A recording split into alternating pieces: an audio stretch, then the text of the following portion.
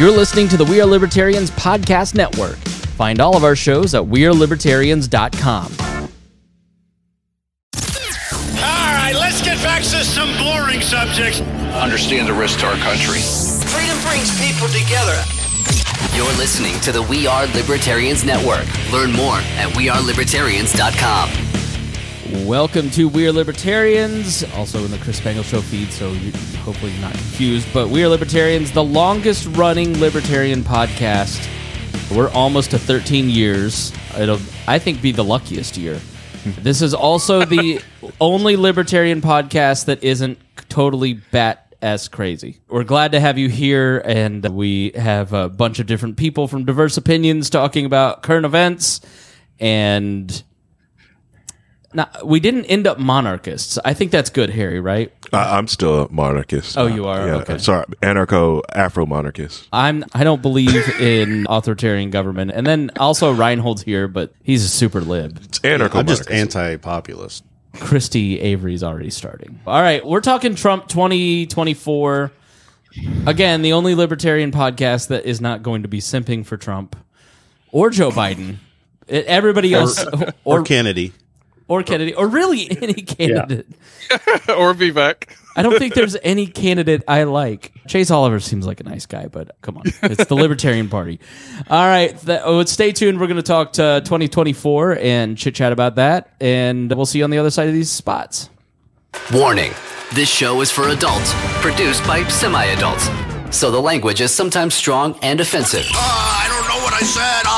Welcome to We Are Libertarians, where our goal is to help you sound smarter while talking to your friends. We examine current events from a libertarian perspective while treating modern politics with all of the irreverence it deserves. There has been lie after lie. We toss out the screaming heads, put people before political parties, and give context to the news to make you think. Now, here's our host, a 15-year veteran of politics and media, Chris Spangle. Welcome back to the show. My name is Chris Spangle. I'm the host here at We're Libertarians, and we were trying to figure out, Harry Price, my co-host, how long have you been doing this? 2016? 2015? Before 2016, because we've been doing, just you and me, or just with the network? Just you. When was your first appearance? I want to say Bush, but he was still in office last year. Bush, was it? No, because this show started under Obama. Was 2012. It? Yeah, was it Obama? Yeah, okay. Yeah. I think 2015, I bet, is the safe bet. So almost 10 years with our dear friend Harry. You have to have surpassed Lynn's as the longest, the most shows. Last time we did it, it was like you had 80 and he had 225. Yeah. And obviously that's where he stopped, and then you're at 80. You're beyond 80 now. Just got to keep going. And then also here's Reinhold. How are you? I'm doing all right. And then the pastor of disaster from Cleveland or somewhere in Ohio, Vaughn. How are you today? Pretty good. It's close to Cleveland. That's what I tell everyone. I'm near Cleveland. And then Brian is also here. Brian from Northern Indiana. How are you today? I am dandy. I just helped my niece move, and we got it all done in 2 hours, so I consider that a win. That's a dream. Yeah, nothing's. Yes. My wife was like, maybe you should move. I go, we have stability. Let's just stay here another year and enjoy peace. Because the idea of moving, I've been really It'll take 3 weeks just to move those books. I know. The books are the worst part. But yeah, I'm glad that we are here in the Doolittle Studios hanging out, and then we've got Vaughn and Brian online, and glad to be back in person. Obviously, the feed didn't take a break. We've been posting, but I really haven't podcasted in 2-3 months because I've been working on a very special project that I'll be announcing here in the next couple weeks, so stay tuned to my social media. But I'm really excited to come and talk to you guys today. I'm really excited to get back to podcasting. It's the first time I've taken a 3-month break since I started, really, in 2009. And it feels really good to be energized and back here with you. Christy Avery says, wow, it's noon already. No, we're recording this at 1:30 because we had internet issues. Thank you for your grace and understanding, Christy. And then Michael Rose says, hopefully everyone's having a great day. And we are. I'm having a great day. I don't know about Harry. Harry seems a little grumpy. Yeah, because the router's down, but it's messing up for some reason. But it's going to be okay. You said this year is our 13th year, which is good. That's Taylor Swift's lucky number. March 12th, it'll be 13 years. Yeah. Yeah, really excited for this year. It's always a fun year when it is an election year. We're going to keep doing what we're doing, talking current events and getting together and chatting about it. You may agree, you may not agree. That's okay. But we are going to start the year off with Harry's favorite subject, which is Trump. I thought we were done with Trump episodes, right? Yeah, I thought we were done. We thought we were done with Trump. No, the impeachment the political process didn't work, and then the political process didn't work again this time. The legal process looks like it's not going to work. So I guess we have a dictator if he wins in 2024, but the stage is set for a rematch here in 2024 where Donald Trump will face Joe Biden for the presidency. Here's my thoughts on it. I'll get the discussion started. We don't really have any kind of plan. This just going to chit-chat about it. But I feel like 2024 represents... I know everybody says this is the most important election of your lifetime because they're trying to get you to vote for their candidate. Every year. Every time. This seems to be the first time. So when we did the episode with Dan Miller over on the Chris Spangle Show, where Dan talked about the 1800 election of... Are we going to jettison the republic and start with something new? Or are we going to continue this process, this project? And it represented a fundamental choice, and that has stuck in my mind because what we are offered in 2024 with Joe Biden is a continuation of the system, which I think everybody feels like the system is not tenable. There's no reason to keep the system running, right? The system is overbloated. It is not working for our biggest expenditures. The debt is going to kill us in the 2030s. And the biggest expenditures are entitlement programs like Social Security, Medicaid, Medicare. Those people receiving it don't feel like they're being well served. But so the whole system is not working, which is why we're seeing polarization. And then there's the choice of Donald Trump.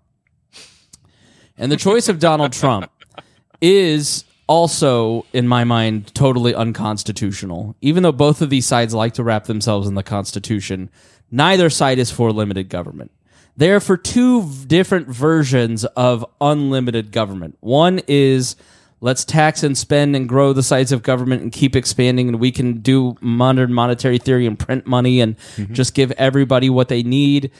And then Donald Trump also believes all that stuff, but really wants to break down the legal system that keeps politicians accountable. So as unaccountable as the politicians are in the Joe Biden system, the existing system that we've had since post-World War II, really post-World War I, moving forward with Donald Trump, any kind of accountability is not going to exist. The system will now actively start to punish people.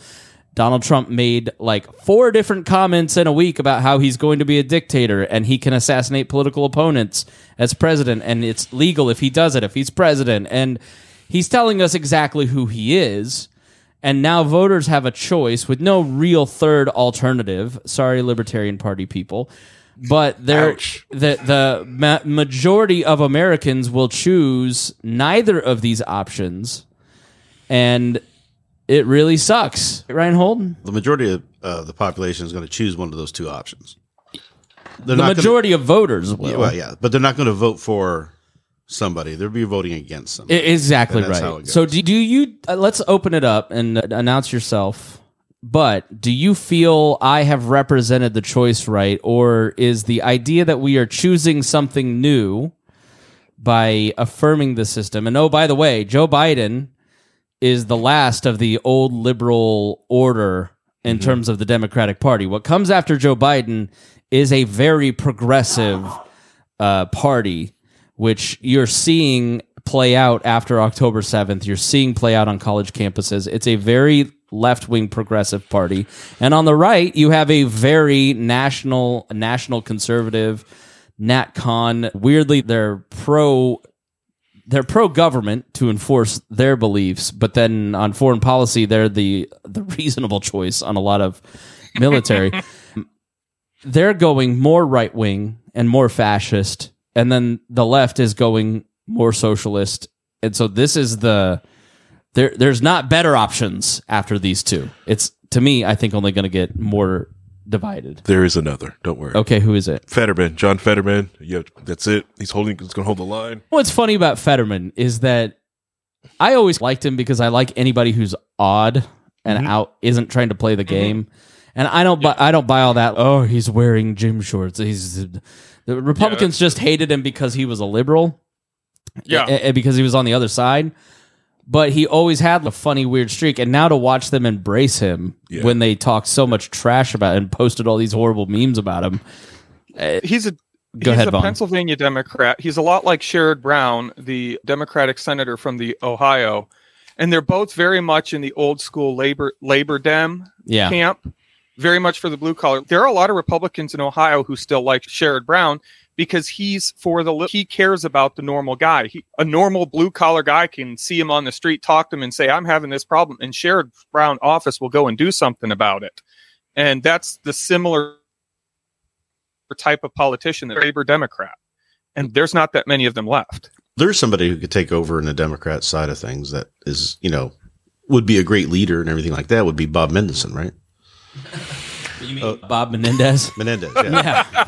Bob Menendez. You can't do any worse. Fetterman, Mendez. Well, Is there something going on with him? I hadn't heard anything. The same thing that's been going on with him for 30 years, and the Democrats won't hold him accountable. Fetterman would. Yep. Fetterman would. He did. He called him out. Fetterman's trying.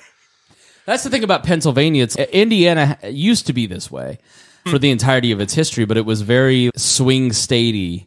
It voted for Obama, I think, in 2012.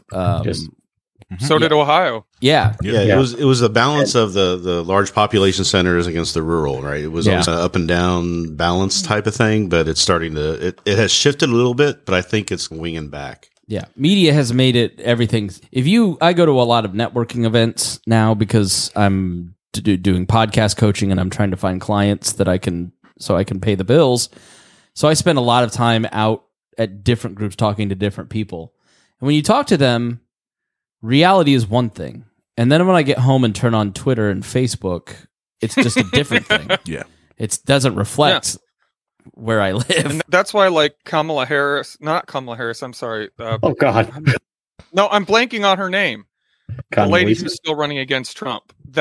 Nikki Haley. Yeah, Nikki Haley.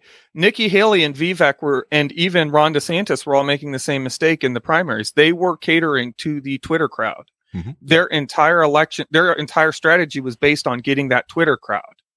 Yeah, and they wouldn't call out Trump for his abuses and stuff. They would call him out and say, well, yeah, he raised the debt and we should be against that and blah, blah, blah. But she says that she would pardon him if she got into office. So it's, they don't want to lose the power. But you can't, you're going against, Trump's going to get his base. So quit trying to play to his base. Play to the rest of the Republican Party who's looking for a way out of this Trump nonsense. But Vivek his goal is to inherit that movement, which he will because he's extremely gifted. Nikki should be going that other direction. Yeah. She's just But the problem for the neoliberal Republican is there's no appetite there. The Bill Kristols of the world, there's nothing about them. There's no political viability for an Adam Kinzinger. Who cares? Right? Yeah. The party. The party has. Hold on, Vaughn. The party has shifted to the point that it's not the Republican Party I grew up in. It isn't where we're for the global international order in terms of keeping NATO alive, supporting the UN, working with other countries. It's become very much more closed off and shaped in the vein of Viktor Orban, where we want a Christian state that is a strongman state that is very internally supported. It really models the European right now, where international politics aren't as important. Immigration's very important, and domestic politics are very important, versus the world that like Nikki Haley grew up in and is trying to vie for, where there is no viable market for it, is the global international order. Let's send troops to Ukraine. The George Bush party doesn't exist anymore, where let's do compassionate conservatism and work with the government. It's weak. I think that party is still there. They're just silenced. Yeah. I don't think so at all. Really? I know. When I talk to local Republicans, hold on, we'll go to Vaughn and then Brian after this. But when I talk to local Republicans, when I'm out and about, like they may not like Trump, but there's just not enough of them. Like the people who controlled the Republican Party that kind of thought the way that Bush thought are all older. They're not in charge of anything anymore. They're not interested in politics. They're interested in civil society and supporting other things. Good. And their parties are really controlled by younger people under 40, because they're the ones who run all the campaigns. They're the ones who are the consultants. They're the ones who are talking to donors. Politics is a young person's game, which is why you see so much more. And young people just are generally attracted to radicalism, and then after 40, they become a little more conservative. Go ahead, Vaughn. I was going to say, really, what we're going through a major party restructuring. And right now, you've got at least two groups in each of the parties, the Democrats and the Republicans, that are fighting. And like you said, the Republicans are being taken over by the populist, maybe even you would call them almost labor right.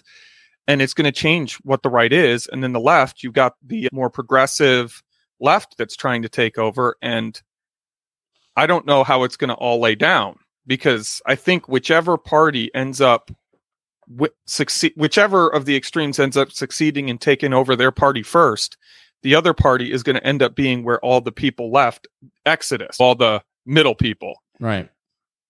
And so there's no idea what's going to happen, honestly. Brian? I still think that I'm agreeing with Dennis on this one. I still think that there are Republicans, maybe not the committees and not the people that are really running these elections, but I think there are a lot of people out there who really think that there is some sort of way forward where America's still America. We still have strong military, things like that. And Ryan will correct me on this, on the blue dog Democrats. I'm trying to remember what they were back in the 80s and 90s, who thinks that America needs to be strong, but it doesn't need to run everything. And when I talk to people across that board, across that spectrum, from the people who think Kamala is, okay, yeah, we can deal with her if she's president, to the people who think that Trump is, you get into that middle area and say, look, we don't have to run everything here, the country and all that, and run to this fascist state, just to take care of ourselves and make sure, like, the really terrible people that are taking humanitarian aid money and investing them in ballistic missiles and lobbing them onto cargo ships is maybe doing something like that. Thank you, Harry.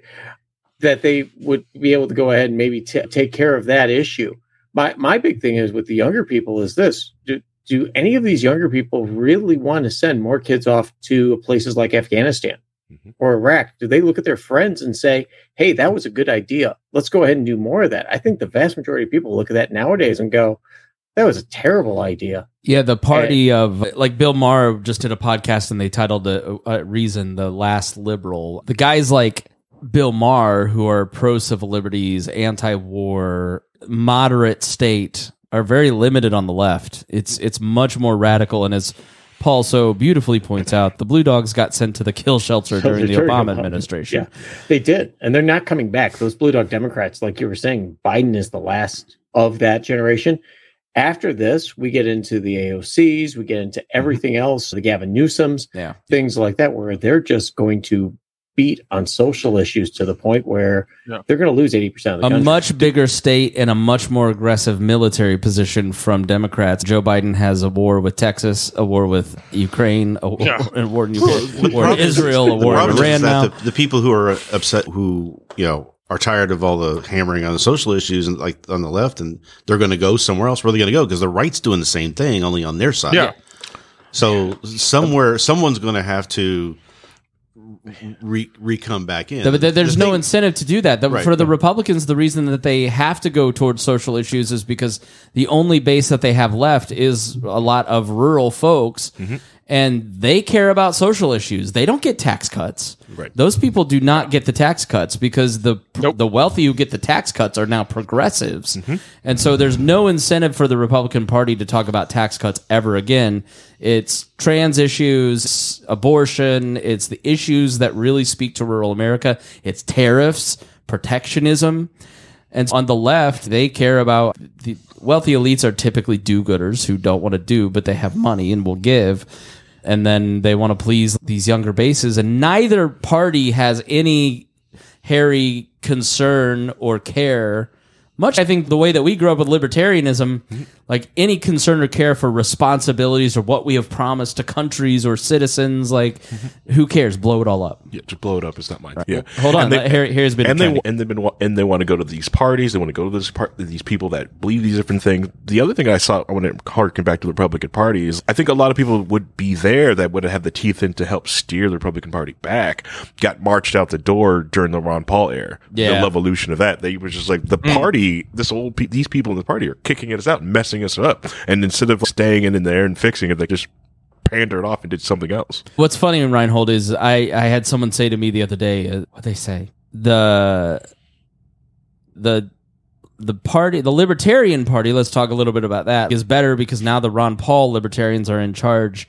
And I was like, why do you think I was a libertarian to begin with? It was because of Ron Paul. I'm a Ron Paul libertarian. Speaking of which, Being Libertarian tweeted out a picture of a young Ron Paul. And oh my, look at how hot young Ron Paul is. Look at that, guys. Ooh. So you'll have to go check that out. So my point about the Republican Party, though, is that they're in a unique situation where you've got the left who are being pulled by all the different groups. Yeah. Trying to pull coalition left, the populism over there, the Bernie Sanders, AOCs, things like that. So they're trying to figure all that out. The problem with the Republican Party is that they are really just floundering around in a cult of personality problem. Right. Once it's all coalescing around all the populism stuff that's kind of shunned a little bit on the right, where they try to be more just, we're going to be straight conservatives, but we're going to strong defense, that sort of thing. They're pushing more into the populist side of things because of Trump. And once Trump is no longer a factor, which will happen someday soon. He is human. Hopefully. Yes. Then whether he's in jail or whether he's passed away, whether he just keeps beaten again and again and finally people give up on him. Once he's no longer that much of a factor in that party, I think you're going to see it switch back where they're going to try and capture that middle and return to still a right side, but not. I spent in 2020 up until 2022, which is when I became very disillusioned. I always thought the center will hold. That's the American politics. That has always been the case. That the moderations, the moderates moderate. And I don't think in the internet age that's possible. I just think it's more of a cult of personality issue that's strangleholded this, or split it all apart. Whereas there's not going to be Republican elites in 10 years. No. Populism, Trump isn't the cause of the populism. Trump took advantage of the populism. The populism, the populist push on the right, it's always been there, but it's been getting stronger. And it's been getting stronger because of the legitimate grievances that a lot of the poorer, like the blue collar guys, which is whose Trump's base is becoming. He's stealing the blue collar vote from the Democrats.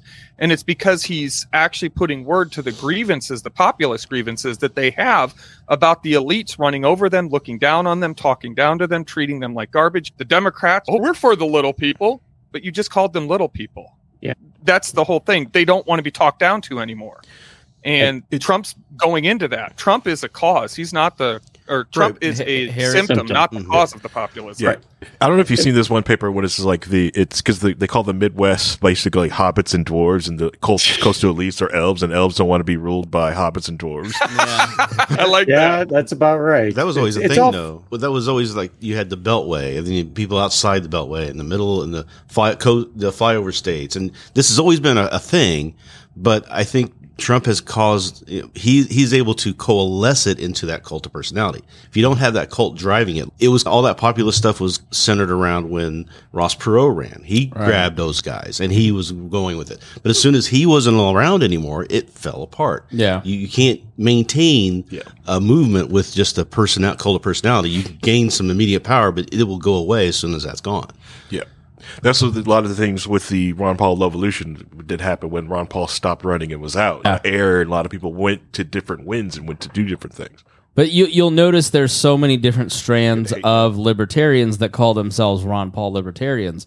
I couldn't be more different than a guy who is a libertarian monarchist, whatever that is. That's like being a libertarian socialist.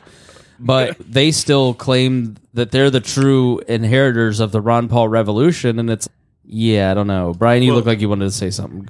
The one thing that keeps coming back on all of this is that, there is a cult of personality that does get you that initial hit. But Obama, Hillary, they sit there and talk down to middle America. Mm-hmm. And they're basically just told, we're here to take care of you. Cling to your guns and your God and be deplorable, but keep voting for us. That was a slap in the face to a lot of people. And for when I saw when Trump got elected was the deplorable term, even though you can say context and things like that. That really pushed a lot of people forward, and that's why it was such a surprise, I think, in the end. That was a propagandic use of that phrase, because she was only talking about a handful of Trump supporters, the real MAGA people, right? Yeah, but people do that. That's what's going on with. But that's what's going on with Taylor Swift. Like, people are not talking about Taylor Swift; they're talking about white progressive young women, which they hate as much as they hate immigrants, and then people who are Taylor Swift fans feel that they're being targeted. Right. It's like people make avatars out of these things, Harry. Yeah. And instead of just embracing Taylor Swift when they had the chance, she lives in Tennessee. They could have made the case to her and her entire base, and she stayed out of politics for the longest time. But the Republican Party made their politics toxic, a lot of it. Politics the last election because of the abortion stuff. Because they kept pushing this thing that kept going. It's just and now she's arguing. So I saw someone tweet out, I used to take my kids to all these different concerts and my older girls, and now I've taken my kids to a Taylor Swift concert, and she's arguably the most conservative in terms of all the shows and messages and the least sexual. Yep. And yet the guys who are the most conservatives, the trad cons, don't like her. But it's because she's an avatar. We're like living in this world of avatar politics where everybody's mad at the straw man and not actually talking to each other. Doesn't make any sense, Brian. She's a billionaire at this point. Seriously, she's built her empire. Yes, her parents are rich. Yes, you can make the Trump argument. I only got $1 million loan, blah, blah, blah. But she's built this on her own. And she's talented. Mm-hmm. It's not that she's being spoon-fed, here's the song. She writes good music. Mm-hmm. And she's built herself. And that's everything that's supposedly supposed to be the right side of politics, is not having a handout. You build yourself up and do all these things. And it is hilarious to watch them come out against her because she is the most traditional. The only thing she's not doing is wearing a skirt down to her ankle. Well, she's not married, and she's not staying home taking care of the family. And she's also not a man. That's it. Wait, she's not? She could be in this day and age. Yeah, I was going to say. It's 2024. You can be whatever you want, right, Harry? You can be a thick, what'd you talk about, thick booties elves in anime before we started the show? This is the year of the elf. Japan has released a lot of different cool elf animes to basically, depending on how you want it. Do you want them tiny, small, and very old? You've got them. You also got them thick. Very old? Yeah, if you want 1,000-year-old elf girl, silver elf girl. I love that Japan has released these. Yeah. Like released the waifus. The Ministry of Waifus has released the new thick elf. It's the same ministry that assured everyone that Taylor would be able to make it from her concert in Tokyo back to the Super Bowl in time. They put a release out on that. So this is just... All right, so let's switch gears. I think we all agree that where we're heading is... Let's finish this before we move on to the Colorado stuff. Let's go around the horn. Do you see nature healing and us getting back to the 1990s style of politics, or do you think that in 20 years we're in a radically different place as a country? Where is it overly alarmist and things will be better once Trump goes away? Or are we in deep trouble? Harry, go ahead. Oh, great. I get to go first. I will say this is my first time ever going to the vote for a presidential election that I really don't have a viable other option to go for. This literally is just, and it sucks. This really does suck. And I blame all of you guys. You mean white people, right? Yeah. It's February. Go ahead. Yeah, I could do that. Yeah. Do I think I think it's going to get better once Trump does finally just goes away. It will take some time for it to heal, but yeah, I think he is a symptom of everything that's going on. But the one thing I do like about it is that he does prove that the system can hold politicians accountable. I think there's a lot of people in the middle. He's getting busted. He's losing cases. I've got hope. Reinhold's up with a trigger warning, Harry. No, we try to be optimistic, and then Reinhold just sits over there like an old grumpy Japanese elf, and he's being held accountable. We've got cases. Things are. How are those cases going right now? Yeah, if they didn't hire their boyfriend to run the cases, it's probably better. That's for the next half. That's for the next half, Dennis. That's for the next half. Damn it, Reinhold. Final thought, Harry. I'm done. Okay, I'm just black-pilled now. 20 years from now, what does it look like, Reinhold? I think 20 years from now, it looks like it did in the 40s because we're just reliving the 1924s again. So it's 100 years ago we were doing these exact same stuff, almost word for word. You could take statements that were made by the second rise of the KKK and their leaders, and you could interpose them with what Trump is saying, and they would be the same thing. It's literally the same thing, yeah. If you read Death of Democracy about the rise of Hitler's party, it started with immigration. And the other rising continued, and there was trickery through. It's an amazing book, Death of Democracy. I don't know who wrote it, but it's really good. You read Timothy Egan's new book, Fever in the Heartland, about the 20s Klan. You see the messages of fascistic messages in it, and it's the Guarded Gate's another good one. Yeah, there's the rhyming of history is significant. So Reinhold predicts a world war, a Holocaust, and a Great Depression. So yeah, pretty much. I think we're going to go a little. So you say do we fear technology? Yeah, should we fear things going on right now? Yeah, we should definitely fear what's going on right now. I still think it's going to get better, but I don't think we're at the peak of the worst. Okay, Vaughn. All right, I think it's not going to be the 90s again. I don't think that's happening.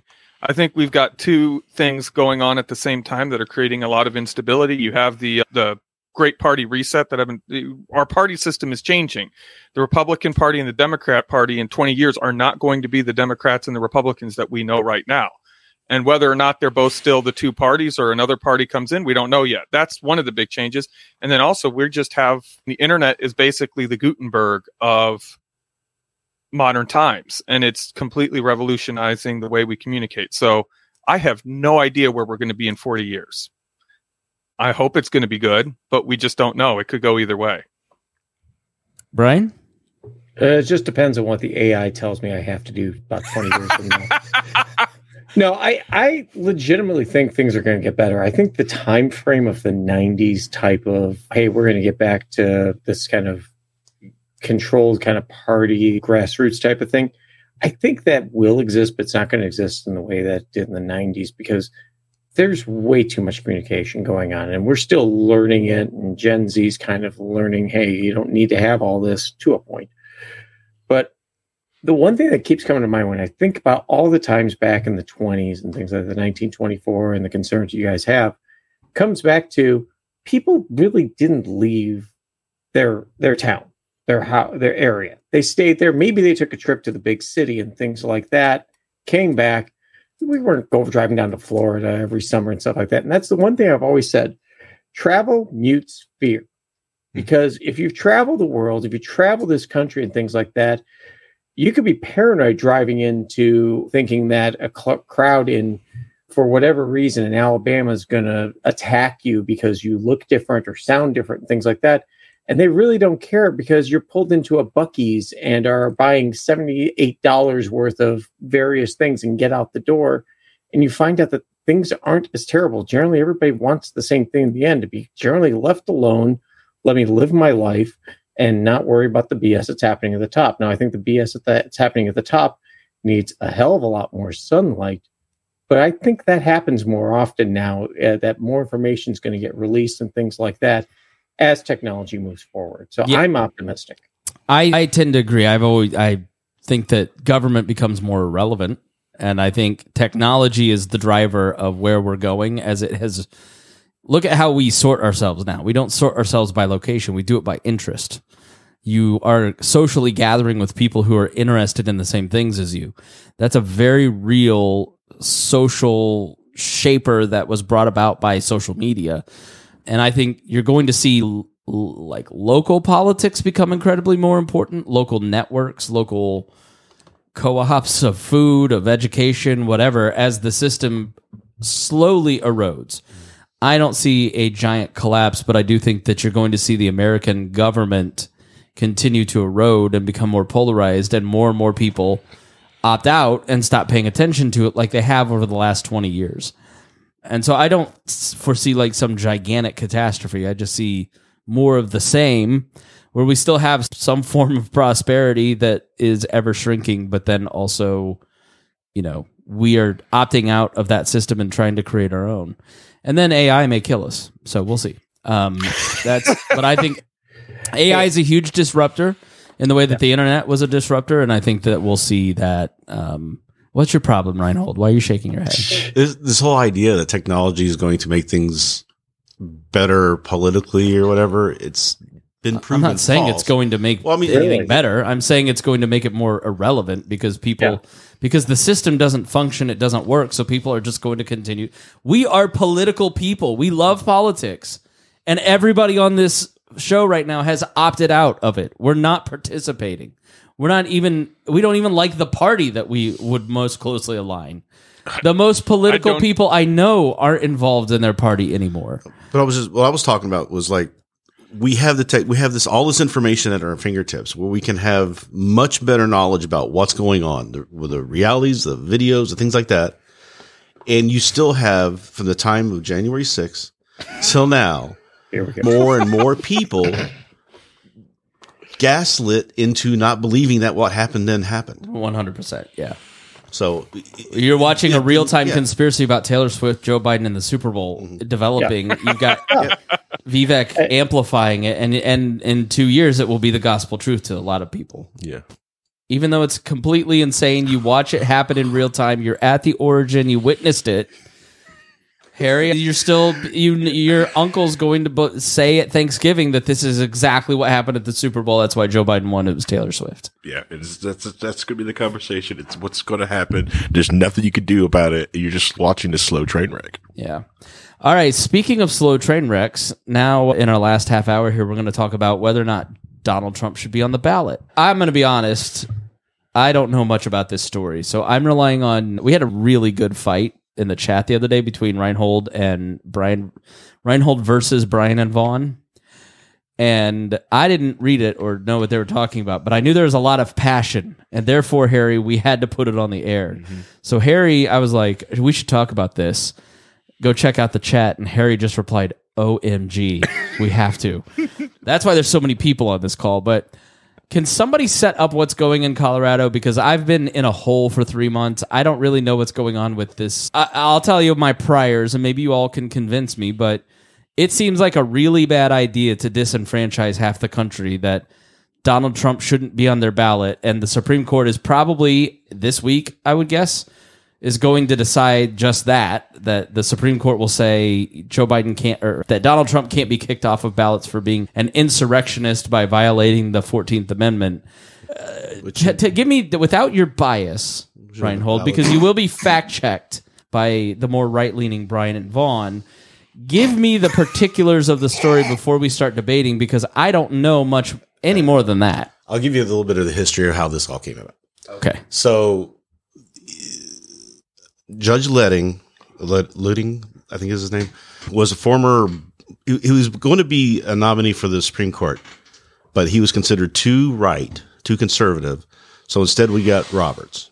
Okay. But that was who was going to be the nominee at the time. Was Luding. He's Federalist Society. He's a conservative. He's been shared clerks with Scalia. And how's this Luding guy involved? He and Lawrence Tribe got together and wrote an article stating that by the originalist understanding of the Constitution, Trump is ineligible to hold the office of president because of the 14th Amendment, Section 3, which states that if you taken an oath of office and then you engage in an insurrection or give aid to those who do, then you cannot hold office again. Now, this was post-Civil War, and there was a lot of debate around it. I actually read the amicus brief. James McPherson, a great Civil War historian, wrote an amicus brief about the history of this. And the intent was, Donald Trump's claiming that it doesn't apply to the president, but they show very clearly in the debates of the time that the 14th Amendment applied to even the president, that Jefferson Davis wasn't able to be president because anybody who was serving in an official capacity within the Confederacy could not then be in charge of the federal government because they might steer it towards. I mean, there was a civil war, and then the winners wrote into the 14th Amendment that the losers couldn't serve. And also in that debate, they stated that we are writing this amendment so that people in the future will be able to use this to protect our form of government from that type of behavior. In terms of original intent, there is a very clear statement by one of the senators who wrote the amendment. That was the case, that they are doing this for future insurrections because they saw this happening. Right. So then who did what in Colorado? So there's a group that's put together. It's a PAC that was backing the effort of a couple of Republicans and an independent to sue the state to say that because Trump can't hold the office, he should therefore not be allowed on the ballot. Just like if somebody were 25 and wanted to run, he could not be on the ballot. Or if somebody were not natural born citizen, whatever that means, because the Supreme Court's never really defined that yet, then they couldn't be on the ballot. The state has to decide on who's going to be on the ballot and who's not. So they sued the state to say, since he can't hold the office, he shouldn't be on the ballot. Therefore, people won't throw their vote away by voting for him and then find out that he can't hold the office. And then what are we going to do? It'd be a constitutional crisis at the end of the year. But obviously, I mean, it's up for debate whether or not Donald Trump engaged in an insurrection. It was up for debate, but that was part of the trial. So they provided evidence. They had a defense. The Trump had a defense. They had the other side providing the evidence. They presented it to the judge, went through all of the evidence, said it was clear that he had engaged in insurrection. And this case was where? Colorado. Okay. All right. And they used basically the decision on that, whether they even had jurisdiction on it or not, from a earlier case where they were trying to sue the Secretary of State to keep somebody else off the ballot, and they were trying to defend that. So the person who was the Secretary of State happened to be Trump's lawyer in this case, trying to argue the other side of it. But that decision was decided upon by Neil Gorsuch, who Neil Gorsuch said it's up to the state to determine who's eligible to be on the ballot for president. So it's up to each state to decide. Okay. That was his thing then. Now, whether he believes it now or not, or what's going to happen, all that stuff's down the window. But if you go by the originalists' interpretation of the Constitution, which all these people in there now are doing in order to expand Second Amendment rights, they're using an originalist interpretation of the Constitution. If you don't follow that same originalist Constitution interpretation this time, it puts that in jeopardy. Okay, so the Coloradans, I think, are voting now, and I think he's on the ballot. He's on the ballot because they put a stay until it could be. So it went through that, and then it went through an appeal process because originally the judge said that it was clear that he committed an insurrection, but it wasn't clear to her. It was 50-50 on whether or not he was technically an officer of the United States at the time. Okay, so that went to the appeals court. Reaffirmed the finding of the insurrection, and also determined 5-4 that he was an officer. There were a couple dissents. One was saying that this has no bearing and shouldn't be part of this 14th Amendment, doesn't apply. It's not self-executing. The other two were it shouldn't be up to us. It should be a federal thing. We don't think we have the jurisdiction. So there was some dissent there, but they all agreed that it was an insurrection and he was an officer. Because you really can't have the Republican nominee off in a hockey player's mouth where there's black holes across the states. It's really it's a good thing for the Supreme Court to decide. Mm-hmm. But what is the narrow question before the Supreme Court? Because it's not, as we have always talked about, it is not, is Donald Trump on the ballot? What makes it to a Supreme Court is not, are you pro-life or pro-choice? It's some narrow question, some specific thing. That's what we're going to get into is nobody really knows what they're going to look at or decide until the oral arguments happen and we start to see their questioning. Which is happening, I think, this week, right? It's happening very soon. I think it was the 7th. It might be this week or next. Or the because 14th. Their primary is I can't remember in March. If it's the 14th or not. The primary is he's going to be on the primary ballot. There's no way to keep him off of that right now. But it's going to hold. And then Michigan decided that they didn't have a say in the primary ballot because that was a private thing. But they do have a say on the general ballot. So when the general ballot comes around to being created, then they can be come in and make a decision on that. To explain that, like here in Indiana, for instance, the primary, even though anybody could go vote in the primary, it is a private organizational thing run by the state. And of course, we pay for it as opposed to the private parties. Right. And the Libertarian Party, for instance, holds a convention, which is just as legally binding as the primary. But the actual public thing is the general. It's not a primary. Right. So now they got the Supreme Court decided to step in and take the appeal to it from Colorado and Maine. So Maine had a different whole thing where it was literally up to the Secretary of State. It was their decision. They decided a certain way, and now that's getting appealed. Which is just to me politically insane, Harry, that a Secretary of State has the power to unilaterally decide and then would do it. That doesn't seem. But they have the power to unilaterally decide everybody who's on the ballot or not. Correct. They do it every year. Yeah. 4 years ago, we still had the same thing. We had the same thing. Yeah, but that's usually around vacancies. That's usually around residency issues. It's about clearly defined things. That's what I'm saying. Natural born citizen is not clearly defined. It's never been clearly defined by the Supreme Court, and there's a lot of going on about that. That happened during Obama. There was so many lawsuits on Obama because they were saying that he wasn't natural born, he didn't have his birth certificate, all these things that were being put out there, and the only solution that came out of that was that the citizens of the United States don't have a right to question who's on the ballot or not, or who can run for office or hold office or not. That's got to be somebody else. Everybody kept passing the buck. I wrote about this in 2008 because it was like they were having this whole thing about Obama, and I was trying to decide who's going to make this decision.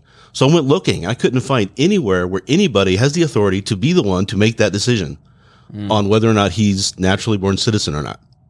And because they never could come up with that, everybody kept passing the buck. It just went through. But to me, like Arnold Schwarzenegger is the one that's always batted around. Like that to me, he wasn't born here. But that's an obvious one. But what about McCain?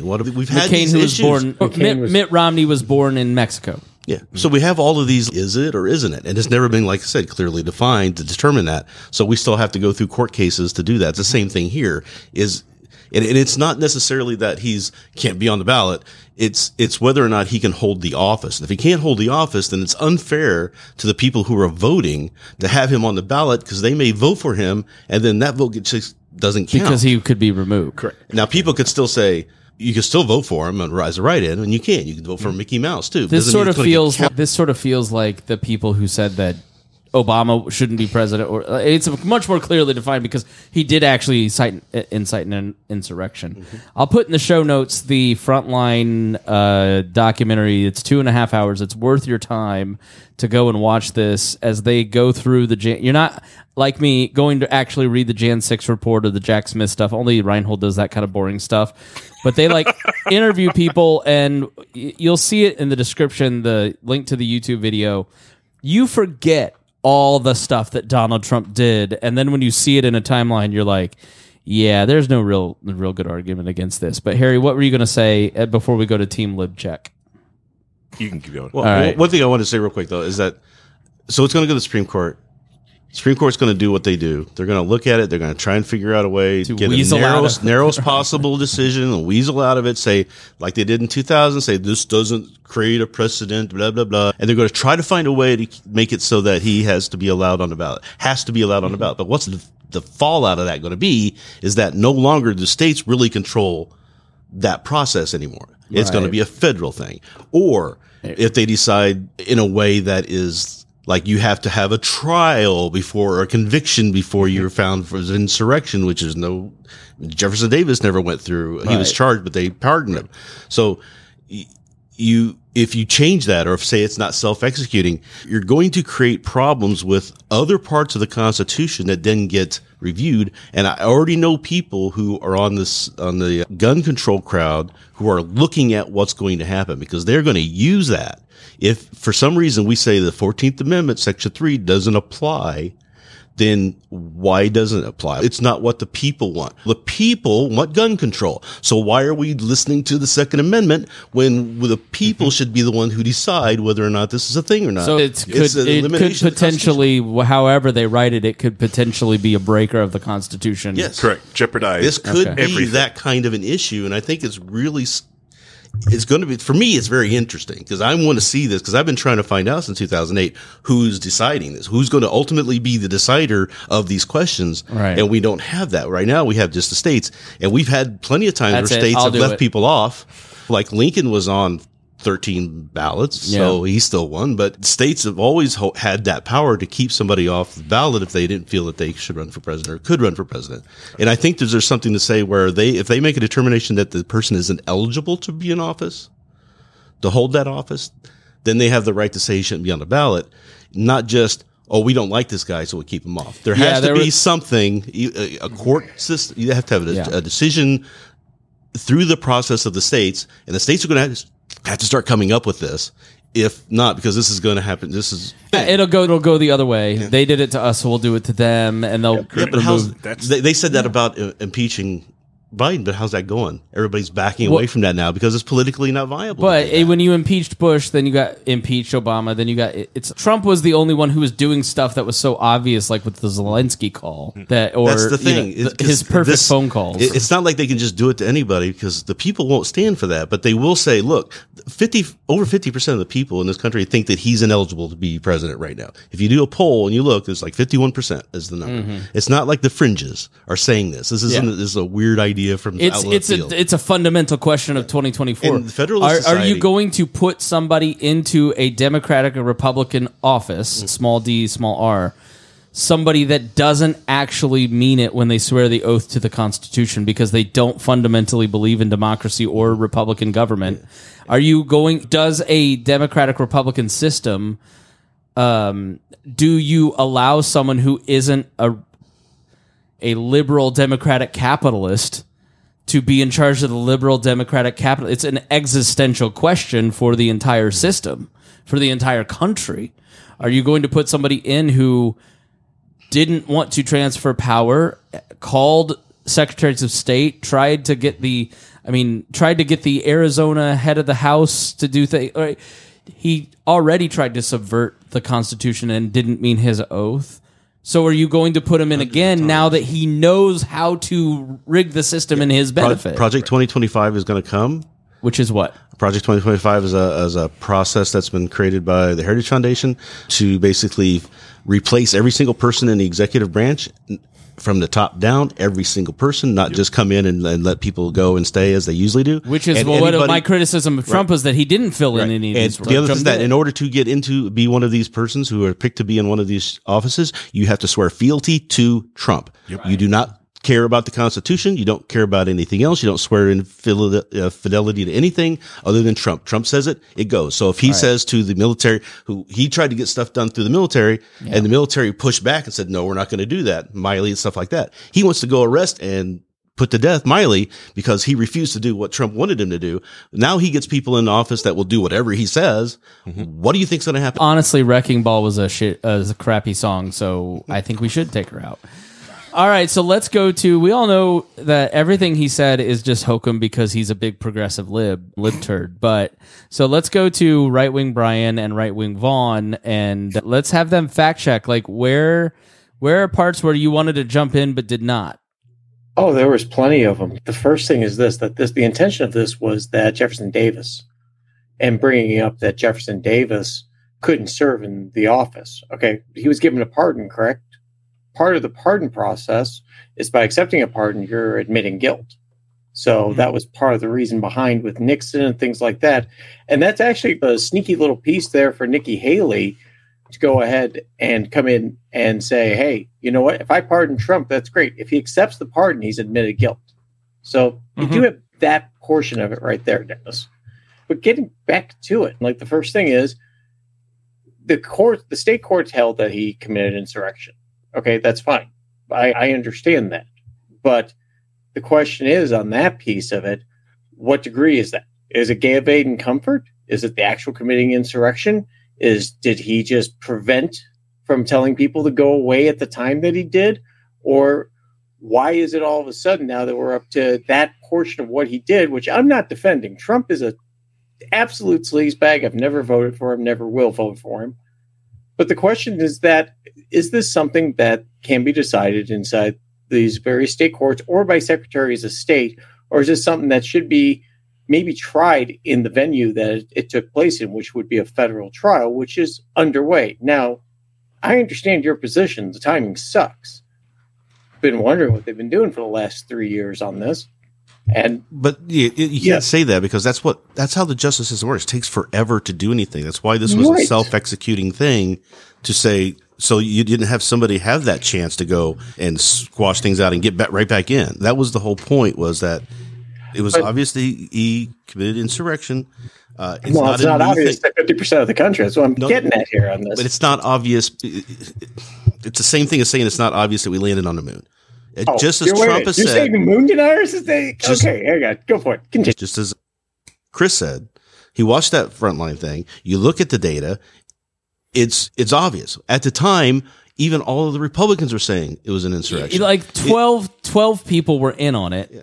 And then there's dozens and dozens of other Republican officials who are lifelong conservatives within the White House, arguing with him, Secret Service members, people in the states, like they all disagreed with him. And he's, as with all conspiracies, have to go, how many people have to be in on it for this to be true? Or are those 10 people lying who have now admitted under oath that they lied? Yeah. Like at one point, Rudy Giuliani, in the middle of that, says to the Speaker of the House of Arizona that he goes, "We have a lot of theories, but we don't have any evidence." Right. You have multiple court cases of them fabricating this. You have a pattern of criminal behavior where Donald Trump is calling officials, trying to get them to do the right thing, aka steal votes for me.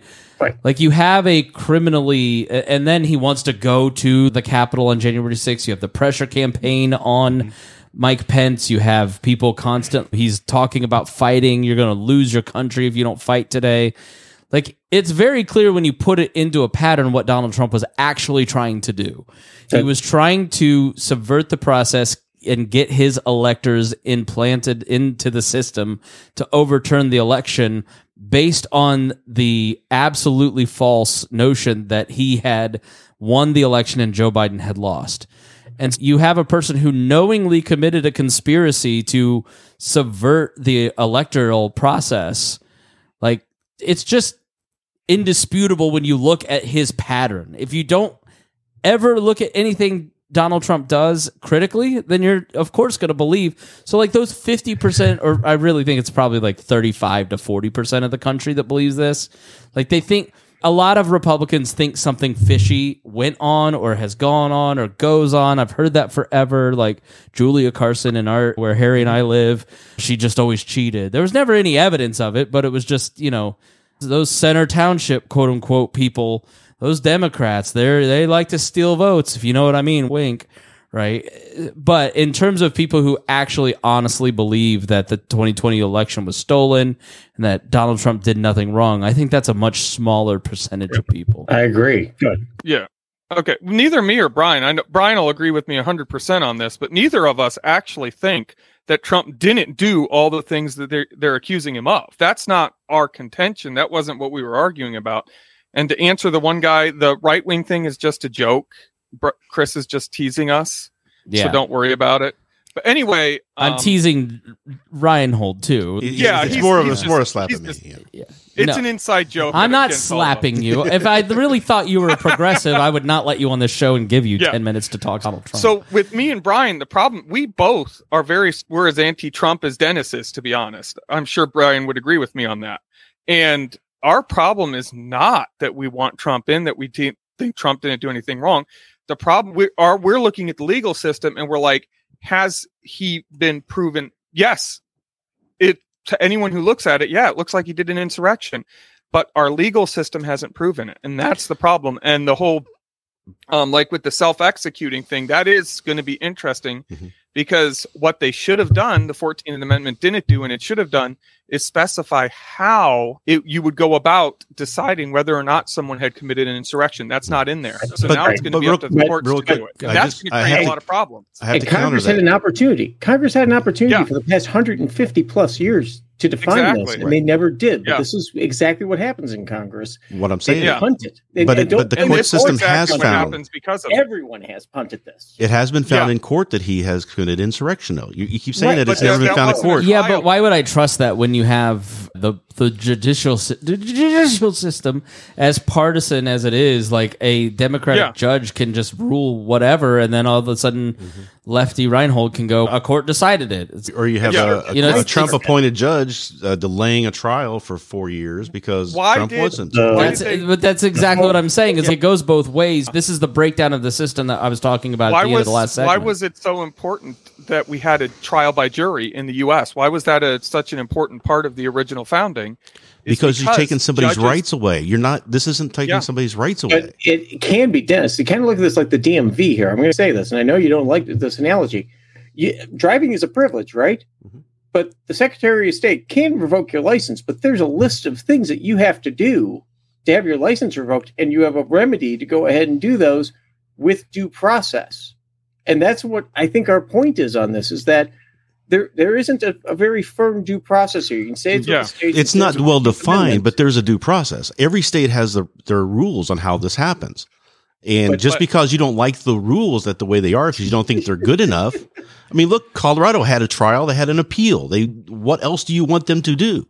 We're not going to go through a criminal trial because a conviction is way out of line in this situation, because you're only determining whether somebody is eligible to hold an office. You're not determining whether they should be in jail. You're not determining whether they should pay a fine. You're not determining anything violates any of their civil rights.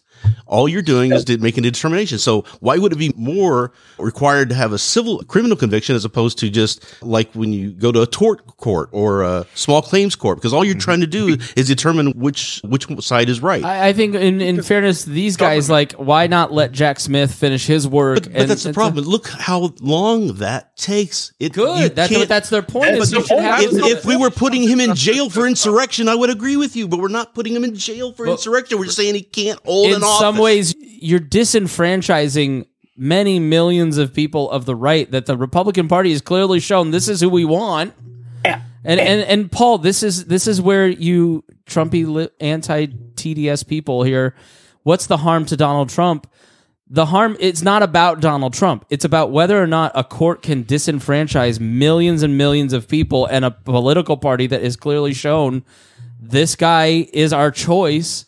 Why should they have their right removed? Well, let me ask you this. What if Cenk Unger wanted to be the Democratic candidate and he got put on the ballot? But he's clearly not an American citizen. He's clearly committed insurrection. But hang on. Okay, that's not. But again, that hasn't been. Yeah, his podcast sucks, but that's a different story. I don't think we can call that insurrection. But the point is that, and I agree with these guys. Wait for Jack Smith. Wait for it'll never happen. Okay.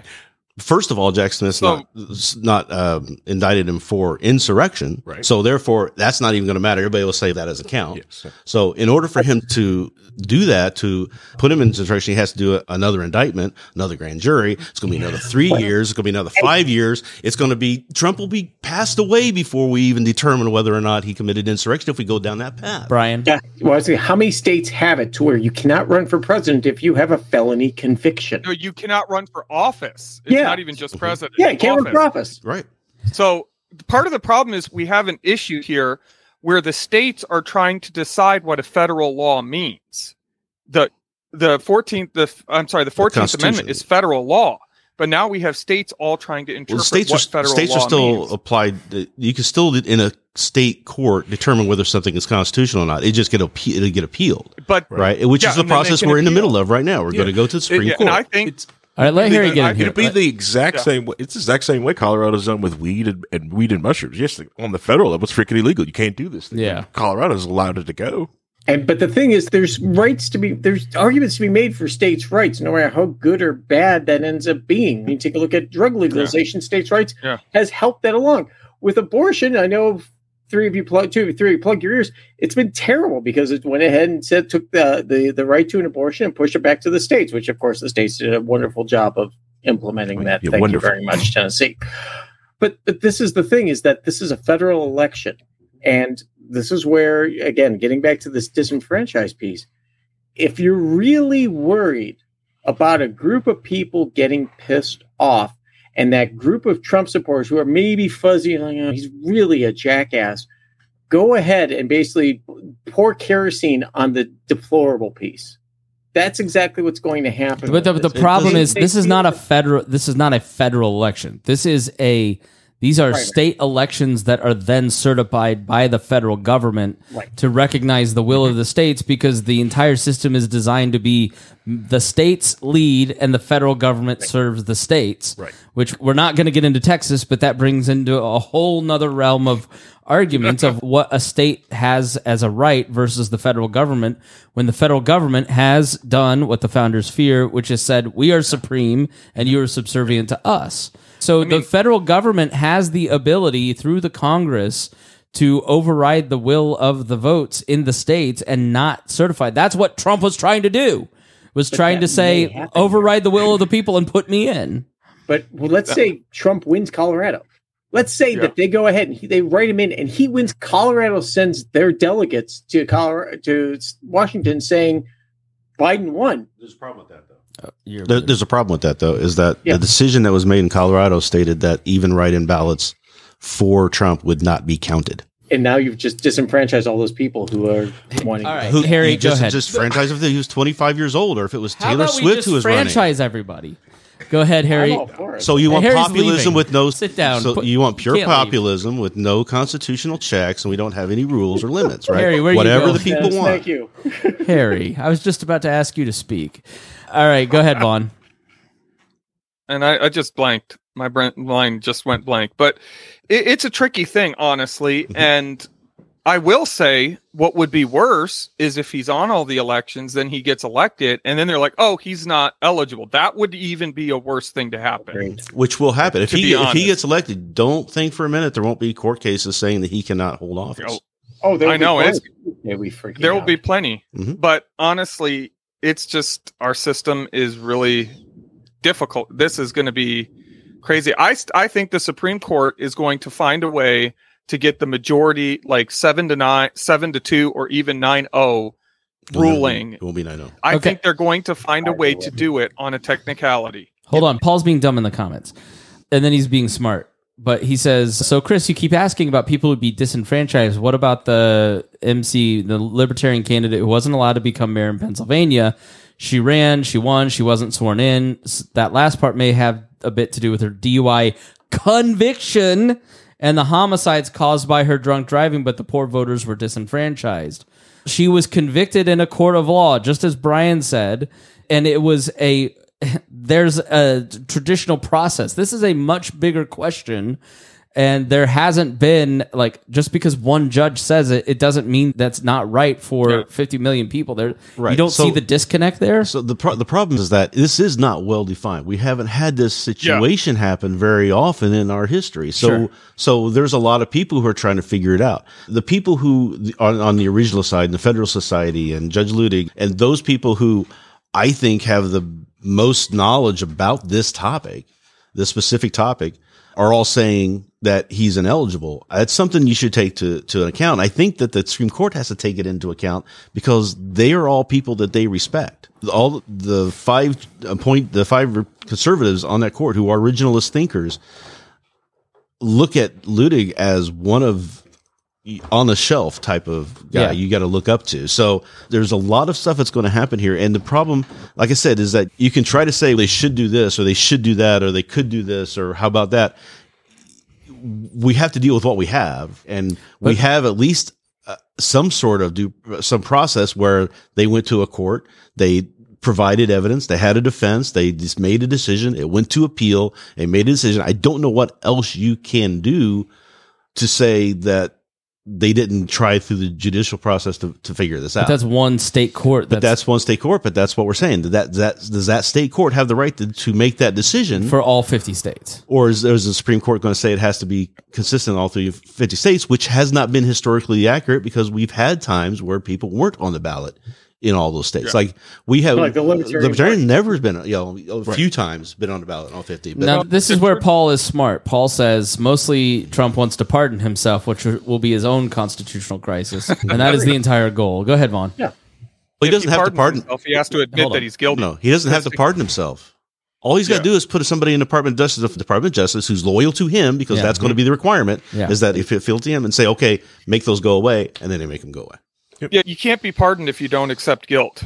That's part of being pardoned. But and that, of course, derailed my train of thought. Where was I about to go? Let's start.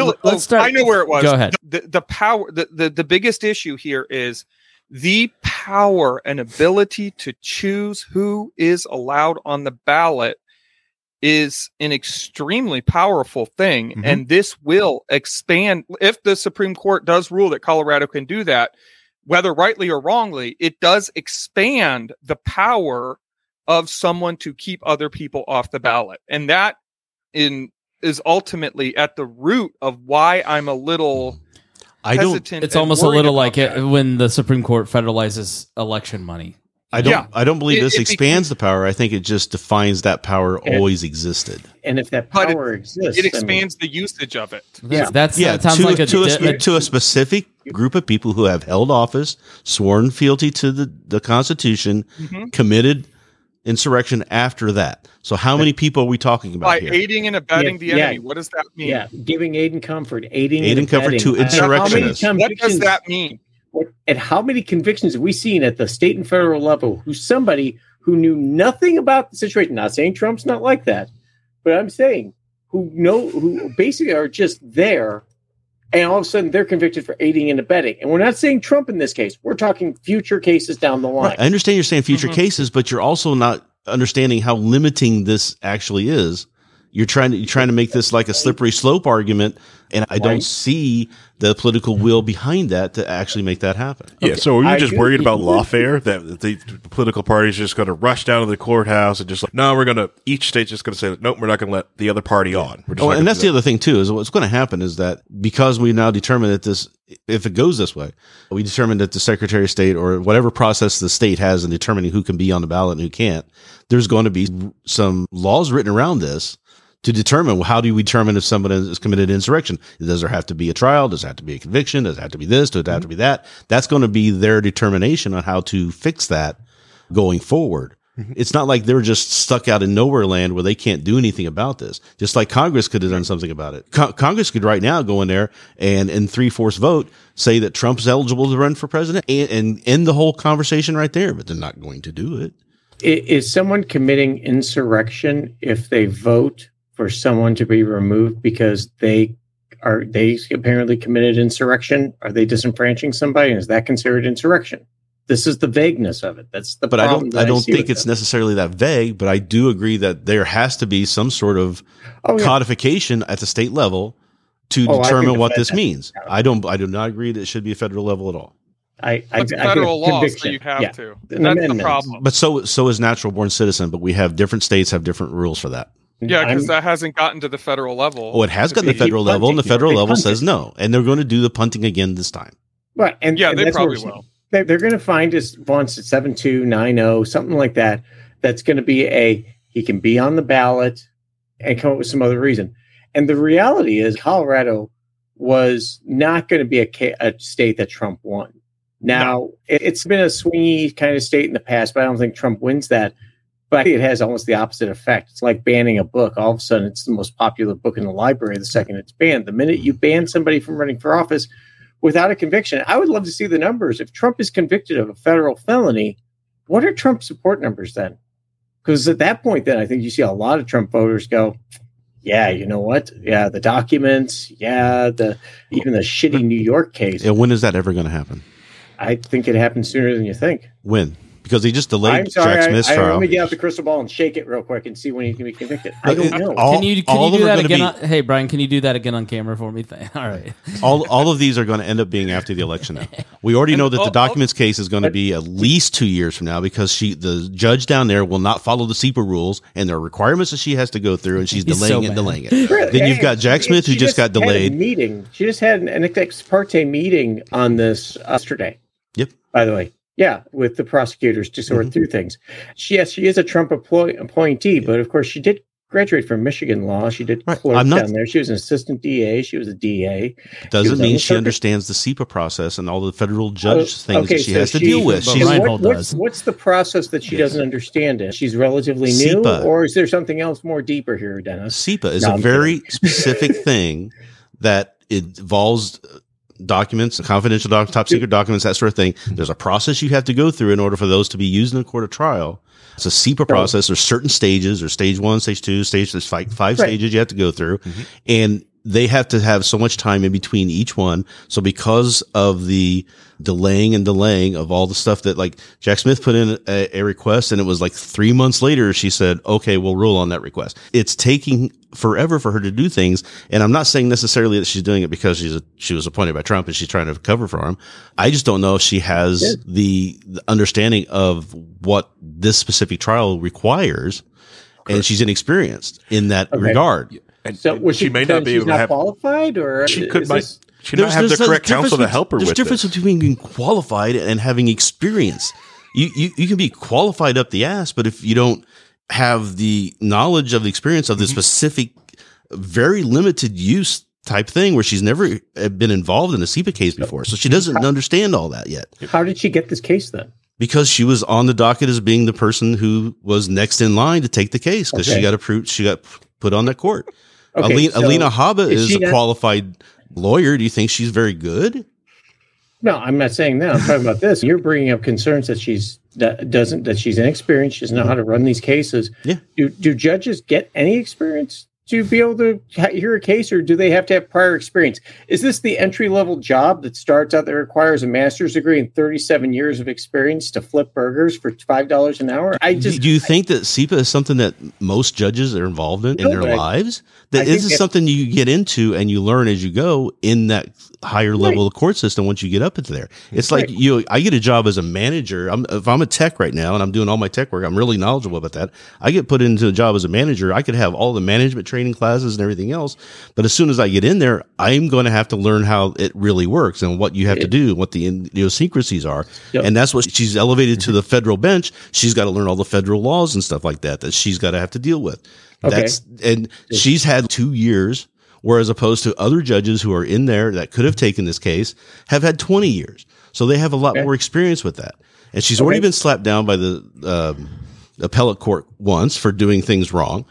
Very bad way. It was not a great situation for her, but we just know that she's trying to figure this stuff out. And I get that. And but what I'm saying is it's going to delay the process. That this trial will not happen before election. Which sucks. Who has the right, though, for a speedy trial in the end? Who has the right, Dennis? I'm not saying, here's my thing on that, because you're going to bring up something that I said. The person who's on trial has a right to a speedy trial, but you also don't want to have a trial take 20 years to go to court. So there is some level of the government saying, hey, we need to have this justice be done in this situation. We can't let John Gotti go 30 years before his court case comes up. He's going to continue to do things that are not 30 years. We got to have something there. So there is a right to a speedy trial, but not the same way that it is for a defendant. But there is something still there that justice still needs to be done in a timely manner. And I'm not disagreeing with you with that. And I think Vaughn and I were both saying that. It wasn't just me. But the real thing comes down to is, if she's qualified to hear the case, she doesn't have the experience that you want, but she is qualified to hear the case, she should hear the case. I didn't say she shouldn't. Okay. I've never said she shouldn't. She was the one picked for the case. She's the one in charge of it.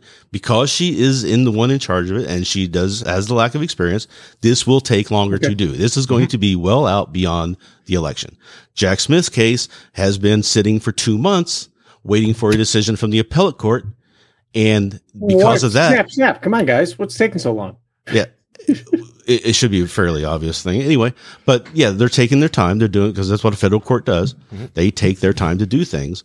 And because of that, they now have to delay. It was supposed to go in March. It's going to be at least May, June, July before the case gets heard, if there are no other delays, which all that Trump's trying to do right now is delay. And he's just going to try. Back into this? So he's going to try and push it out past the election. the Georgia case, look what's going on there. That one's never going to be before the election anyway. That was going to be well into 2025 before that even got to trial. Now you've got the court case in New York that everybody's trying to say that was, questionable and everything else. Bragg. He looks like he's going to go in March now because nobody else is going. He was going to sit back and let all these other cases go because they were federal cases, but because the federal court system is a slow burn process, he's, I guess I'll go. So he's going to go in March probably. Yep. And Trump's already got a court case beyond the one that's being decided by Engeron. There's another one with the Trump Corporation is being sued for something. I can't remember, some sort of fraud that case is going in next month too. So there's a lot of these court cases, but until I've seen people say that they've said that if Trump gets a conviction, they won't vote for him. That these are people who are going to vote for him now, that if he gets it, they won't vote for him. And it's okay, really though, but depends on what he gets convicted for and how they can manage to try to weasel his way out of getting that. As that wasn't the real, they railroaded me and that was all racist. And this was all the things he's doing now. He's trying to keep those people on his side. Right. And I know Democrats who have told me personally, who have said that they really should have waited for a conviction before removing him from Colorado. It goes both ways on this. That's a difference between, here's the thing. There's a difference between what we'd like to have or what's politically expedient and what is the situation we have to deal with. Right. And the situation we have to deal with is that I think if you remove him from the ballot, it's gonna anger his base, which I really but if you don't remove him from the ballot and he gets the election and then the court case comes after the election to say he can't hold office and then they don't let him go into office, I think his base might be even more upset. Not unless there's a clear-cut conviction. All right. Clear-cut conviction, an amazing VP. Harry, tell me what to think. Tell me what I ought to think. You've been listening as patiently as I have to all these nerds. It is a lot of nerds. A lot of nerds going on here. He knows justices' names and nerd stuff. I know. What do you think? I think Trump convicted. I think Trump did insert? Yeah. Happened way before Jan 6. They're planning it out. Jan 6 was mostly arrived. We were doing shows on it in August of 2020. Yeah. Like, we knew, if you were paying attention, you knew what he was going to do. The dude lost the Emmys and claimed that the Emmys were rigged against him. Correct. Yeah. And they're just trying to get the people to not focus on anything else but the riot. I think it's been almost like 4 years of just trying to get people to look at something else besides the riot. But when it comes to the ballot on getting removed color, I understand the fear of it, because we're of the lawfare fear propaganda that people usually do for that. People are going to we're going to go to this, and then people are just going to remove people from ballots. Hey, they've been removing libertarians from ballots for decades now. Okay. Not allowing it or making people jump through hoops. They're doing it currently right now. Like the Republican egg farmer guy can't get on the ballot here. So that's already happening now. But the ballot for Colorado, that is their ballot. He can't hold office. He should be removed from it. Okay. And I think the other states are just too chicken crap to follow suit. And they're wanting to wait, right? So a lot of them are saying, like the Illinois says, we think he committed insurrection. Yeah. But we don't think we are the ones who need to decide this, because they know the case is going to the Supreme Court anyway, so they punt it. Correct. And the other states are also wondering, I don't want to anger my base that love Trump. I'm not going to remove them. I'm not going to do that in my state. I need those people to vote for me. Yeah. So. All right. And then Newsom might be running for president, waiting for Biden to drop out here. As Paul says, but with either candidate, my chances of watching a state funeral in the next 5 years is really high. So that is true. That is true. Here's my thing, though. And here's what I don't mean Jimmy Carter. Here's what I would love to see, though. For BOGO. Because what I think would happen if Trump doesn't get the nomination. Right. If he, for some reason, were determined that he's not eligible to run, or for some reason he gets convicted of a crime, and then Nikki Haley gets all those votes and she ends up winning the nomination, etc. If they see that happening, I think Biden loses his reason for running, because he wanted to run just to make sure Trump didn't get in. Right. So maybe they put a Newsom in there. So you could have Newsom and Haley going at each other. Well, that was the point of this Dean guy, is that he was supposed to be the Hubert Humphrey that came along and broke the dam against LBJ, and then another guy would get in, and then we'd end up with a Robert Kennedy. But I think if we do that for the Republican Party, though, if Trump were to get pulled out in some way and his power gets clipped because of it, I think that's a chance for all the people in the Republican Party who are only defending him because they feel like it's the only political way they have path forward. If he were to lose his political power, I think that they turn on a dime and reclaim back the Republican Party as what it should have been, what it should be, or what it used to be, or whatever. That's what I'm saying. Yeah. I think that's the only path forward for them because they've just committed to this tailspin of, we're going to ride this to the end. We're all in 100% behind Trump, blah, blah, blah. And it's like, guys, like Cruz, what he said about your wife, what he treated you, what he said about you. It's all about where voters are. Politicians are a lagging indicator. Final thoughts, Vaughn? I think hanging the defeat of Trump on this is a self-defeating thing, because the more they try, the more that because Trump is a populist, he's popular with the populism. And what is populism? Populism is a reaction against a perceived elite. And what's going on, and they're just going, the more people think that the elite are trying to shut down Trump, the more his support is going to grow. Yeah. And I think that's the biggest problem. The more disenfranchised the people who are ready to do a civil war will become. Yeah. And then the idea, I don't think the Republican Party is going back to what it was before Trump. Once Trump's gone, I just don't see that happening. I think it's going to be something new. We'll find out what it is. Ultimately, I would love to just see Trump lose in the ballot box. And honestly, the polls, if you watch the polls, if you think they have any real indication of anything at all, the more that we focus on trying to get Trump out, trying to get him convicted, trying to impeach him or whatever, the more that happens, the more his poll numbers go up, not just with Republicans, but also even with some independents. Mm-hmm. And so I don't want Trump. Except the dropping now. With all this talk and everything that's going on, they're actually going down now.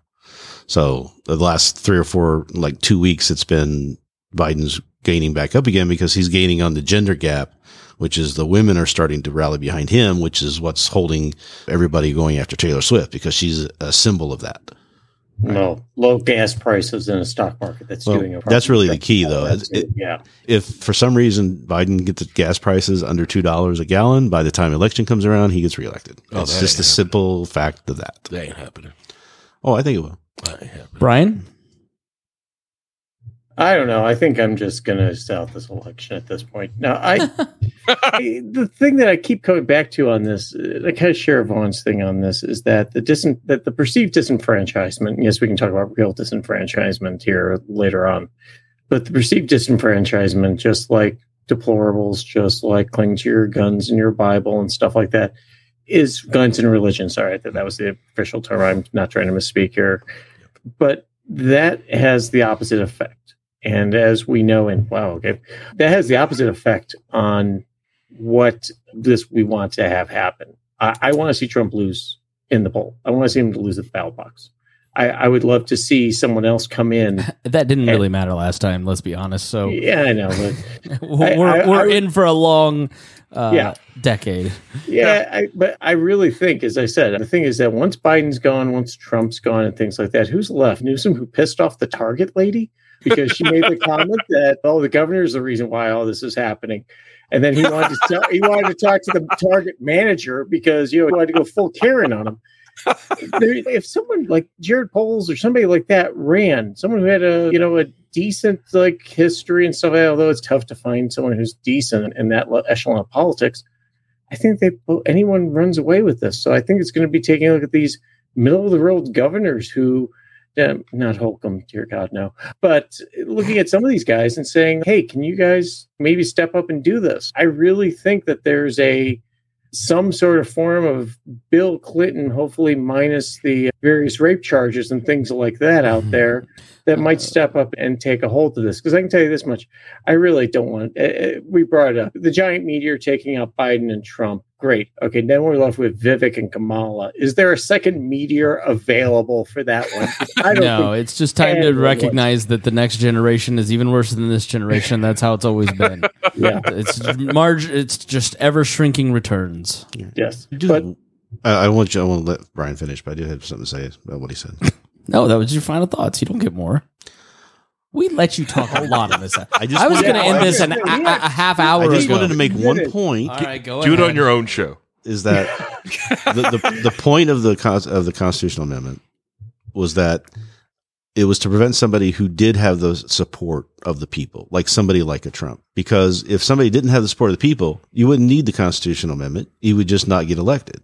So the problem is preventing someone who does have that popular support from holding that office. And that's why if we don't apply it when it applies, then there's no reason to have the thing in the first place and just take it out, because you're going to end up invalidating the Constitution when you do it. So that's just all I wanted to say.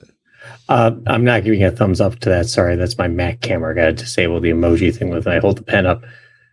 And the thing is with that, Dennis, they've had 150 plus years to fix this. This is a problem that the government hasn't clearly defined.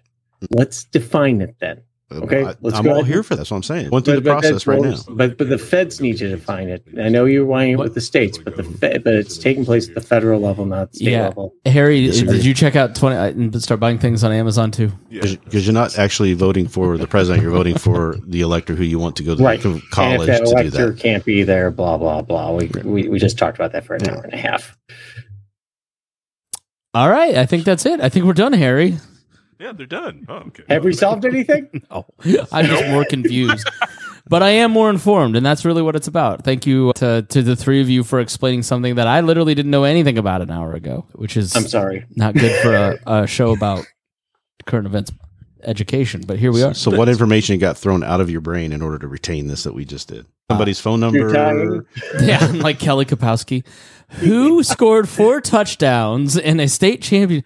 That's one of my That's one of my favorite Married with Children episodes. She's going on a trivia show and they cram it, and so just like one piece of information slides out another, and then the question to win was who scored 4 touchdowns in a single football game. She lost. All right, that's enough of this. Thanks so much for joining us here on the show. We really do appreciate you. We appreciate all of our patrons, and we appreciate everybody who listens. We even appreciate Paul Copeland for commenting on the... Harry made a face. You couldn't see Producer it. Producer Paul is his name. Yes. Thanks so much for joining us here on the program, and we will see you again soon.